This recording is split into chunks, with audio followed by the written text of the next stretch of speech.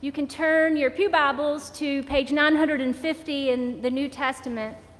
We're about to stumble upon a lectionary text that the church has been known to sidestep, hurdle over, and avoid at all costs. But this Lenten season, we are each called to self-examine and to re-examine, to commit and to recommit, to return and to repent, as the one we call Lord and Savior walks straight towards the cross. As it so happens, not infrequently with Jesus, because he was a well-known healer, a teacher, a reformer, a rabbi, folks would come to him with one of the most perplexing and difficult questions of all time, typically about suffering and sin, which is what's happening here this morning. Listen now to the Gospel of Luke. It's chapter 13, verses 1 through 9.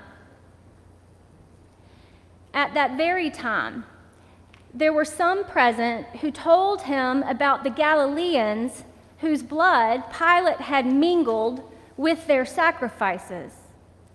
And he asked them, "Do you think that because these Galileans suffered in this way, they were worse sinners than all the other Galileans? No, I tell you, but unless you repent, you will all perish as they did. Or those 18 who were killed when the Tower of Siloam fell on them. Do you think that they were worse offenders than all the others living in Jerusalem? No, I tell you, but unless you repent, you will all perish just as they did." Then Jesus told this parable.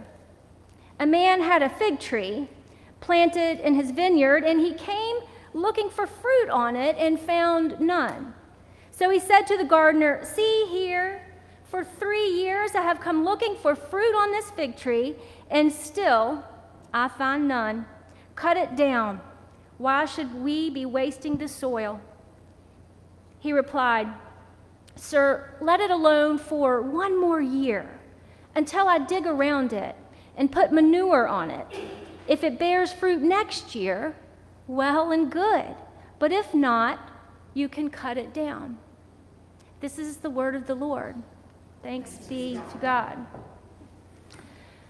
There's an author named T.C. Boyle, and he has an intriguing short story entitled Chicxulub.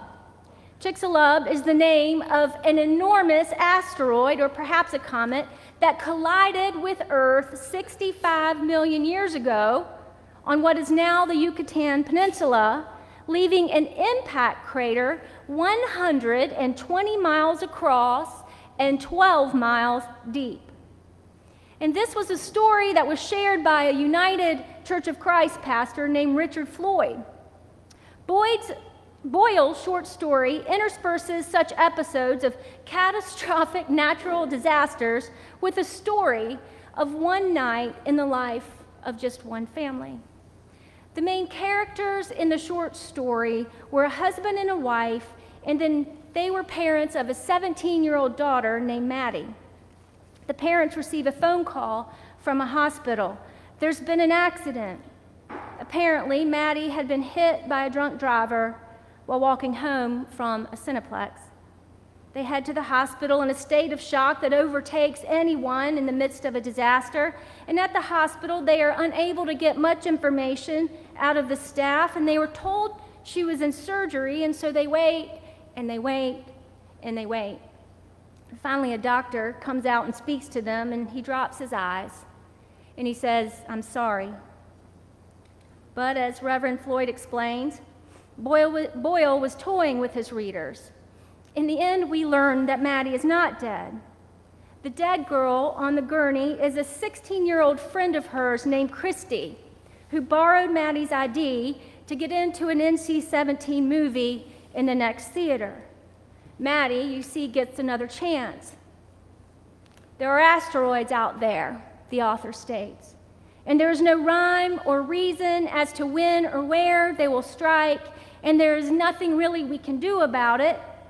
And so this chance of being confronted by a sudden life-altering shock that creates this dreaded fear in us, that's what leads us to skip texts like this altogether. But the folks that were gathering around Jesus that day, they present Jesus with two very similar stories. The first scenario, everybody around town must have heard about. Pontius Pilate was known to be nothing more than a vicious, authoritative bully and tyrant. And we know about those these days. And evidently, Pilate had ordered the murders of a group of Galileans who had traveled to Jerusalem to make sacrifices in the temple. And as they were making those sacrifices, their blood was spilled alongside the sacrificial blood. And if this is how Pilate ruled, why would we expect any better when it comes to Jesus hanging on a cross? You see, those Galileans, they were rural people. They lived closer to the Gentile regions. They were poor. You know, Jesus and the disciples, they were Galileans. Were they less clean? Were they less holy?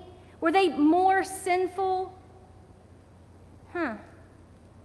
Then Jesus tells them a second story. It's another tragedy about a fallen tower. It may as well have been two towers. Maybe the 18 people who died were working to repair that tower. Maybe they were using the baptismal pools nearby the tower. Maybe they weren't paying attention. Maybe they needed those pools of baptism and redemption more than we did. Maybe they were worse offenders than everyone else in Jerusalem. Maybe somehow they brought it upon themselves. There was a blind man near a pool like that. The people asked if it was his sin or his parents' sin that caused this blindness. There's a teenager whose friend group has cut her off for no reason, or maybe there was a reason. There's a baby in the NICU. Is it the doctors or the mom? Who do we blame?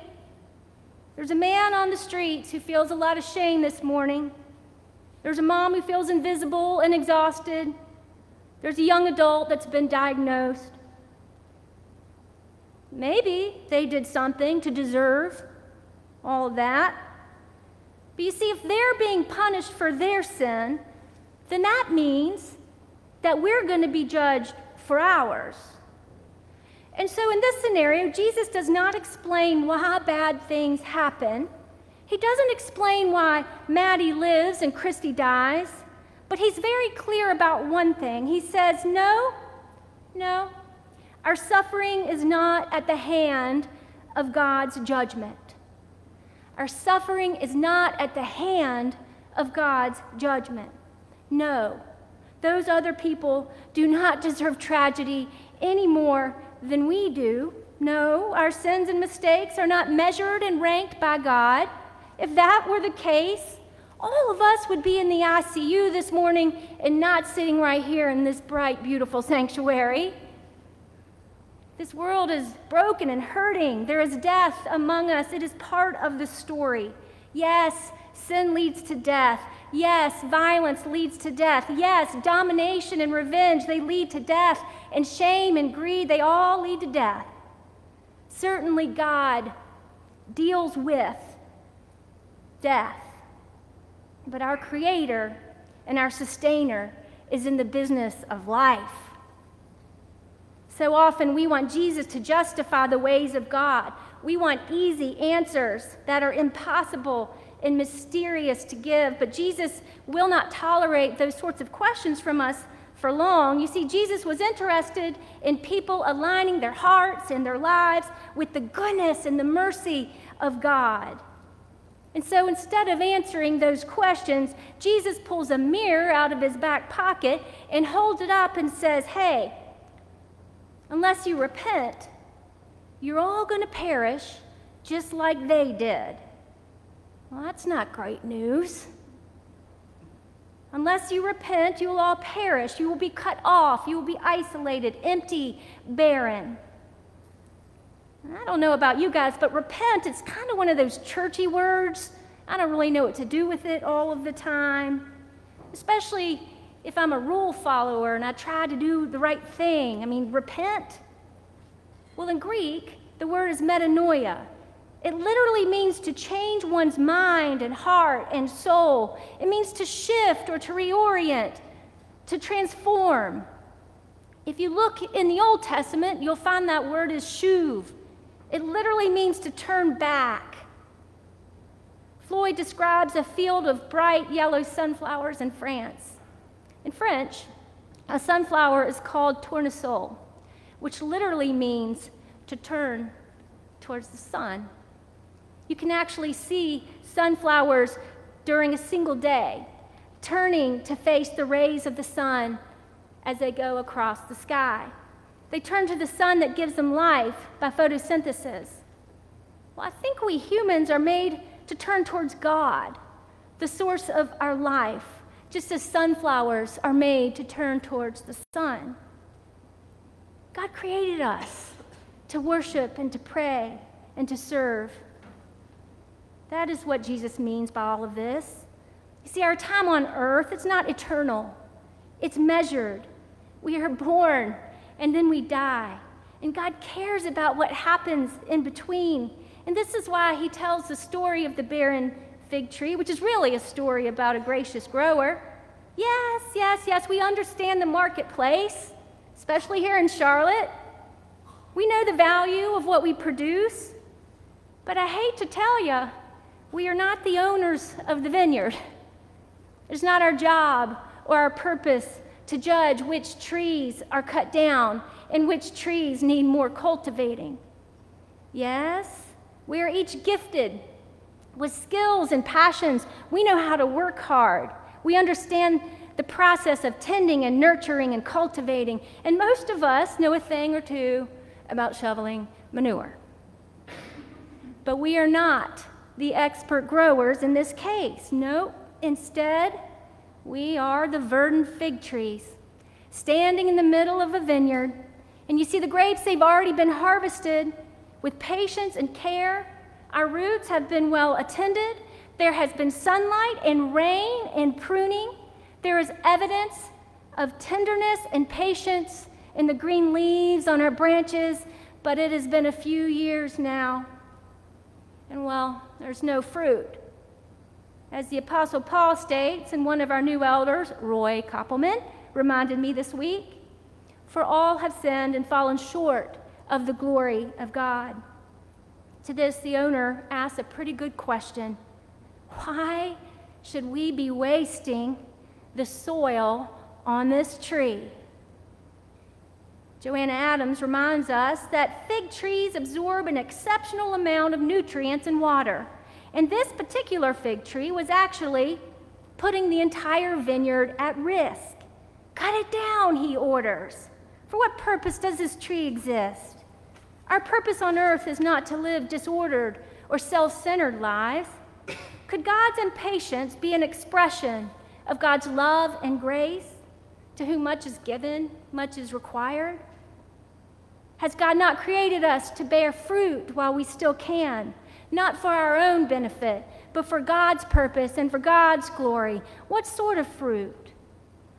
God has created each of us with a purpose in mind, so that we might live for God and not ourselves. And our fruits, they're meant to be shared. But it's been a few years, the owner sighs. Just cut it down.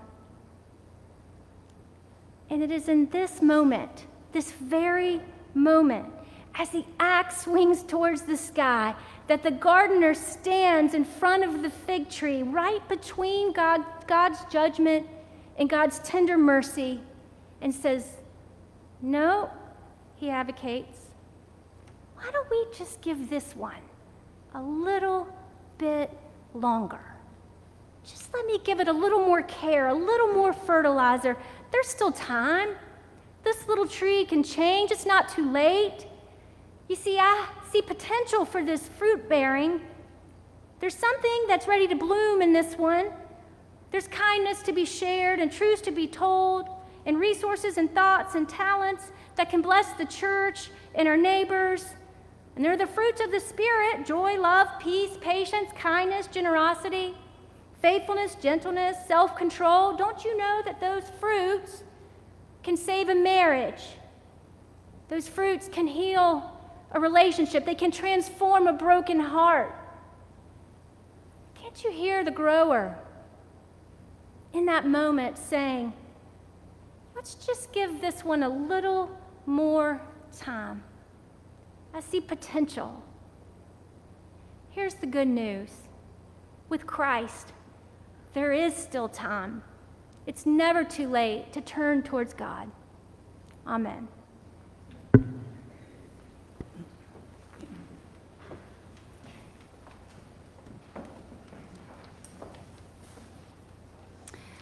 As we now enter into a time of prayer, I invite you to respond as I say, Lord, in your mercy, with hear our prayer. Let us pray. Eternal God, through Jesus Christ, you promise to hear us when we pray to you in his name. Confident in your love and mercy, we offer our prayers on behalf of your world, your people, and all those entrusted in our care. As spring flowers begin to bud, we remember the beauty of creation and our responsibility to care for it. Holy God, give us who consume most of the earth's resources the will to reorder our lives, that the environment might be protected and natural resources renewed. May all people have their rightful share of food and medical care and shelter. May all your creatures and all creation know our care and respect. Lord, in your mercy, hear our prayer. God of peace, renew our nation in the ways of justice and peace. Guide those who make and administer our laws to build a society based on trust and respect. Erase prejudices that oppress, free us from crime and violence. Guard our youth from perils of selfish individualism. Motivate all to end our debilitating division. Promote productiveness, respectful debate, and work towards the good of all your people. Lord, in your mercy, hear our prayer. Sustain those among us, living God, who need your healing. Make the sick whole, give hope to the dying, comfort those who mourn. Uphold all who suffer in body or mind. In this global moment, ravished with war, bless those who work for peace. Heal those who are traumatized by violence. Secure those whose lives and livelihoods are in jeopardy. Lord, in your mercy, hear our prayer. O God, in your loving purpose, we ask that you hear the prayers and the hopes that rest silently on our hearts. In all things for which we pray, give us the will to seek, to bring them about for the sake of Jesus our Lord, who taught us to pray together, saying, Our Father, who art in heaven, hallowed be thy name. Thy kingdom come, thy will be done, on earth as it is in heaven. Give us this day our daily bread, and forgive us our debts, as we forgive our debtors. And lead us not into temptation, but deliver us from evil. For thine is the kingdom, and the power, and the glory forever. Amen. Friends, God calls us to a life of generosity. Let us praise the giver of all good gifts through our offerings today.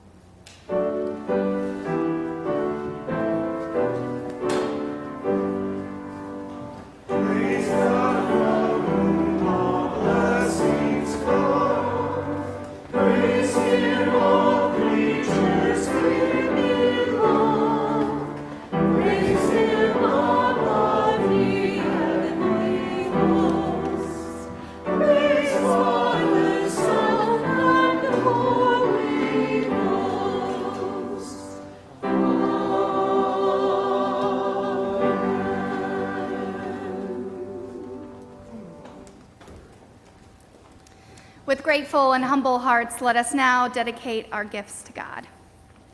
Compassionate God, we offer you these gifts as signs of our time and labor. Receive the offerings of our lives and feed us with your grace, that in the midst of death, all creation might feast on your unending life. In Jesus Christ our Lord. Amen.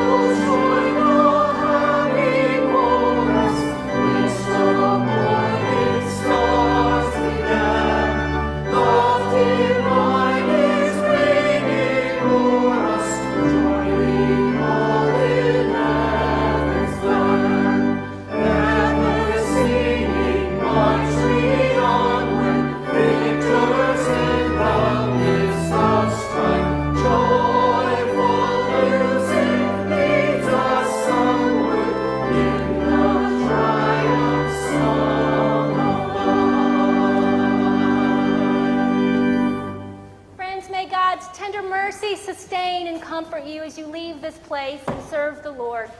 In the name of the Father, and the Son, and the Holy Spirit, now and forevermore. Amen.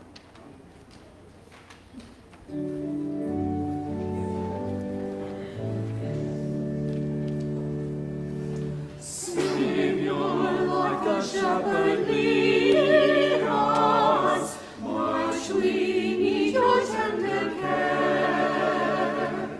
In your pleasant pastures,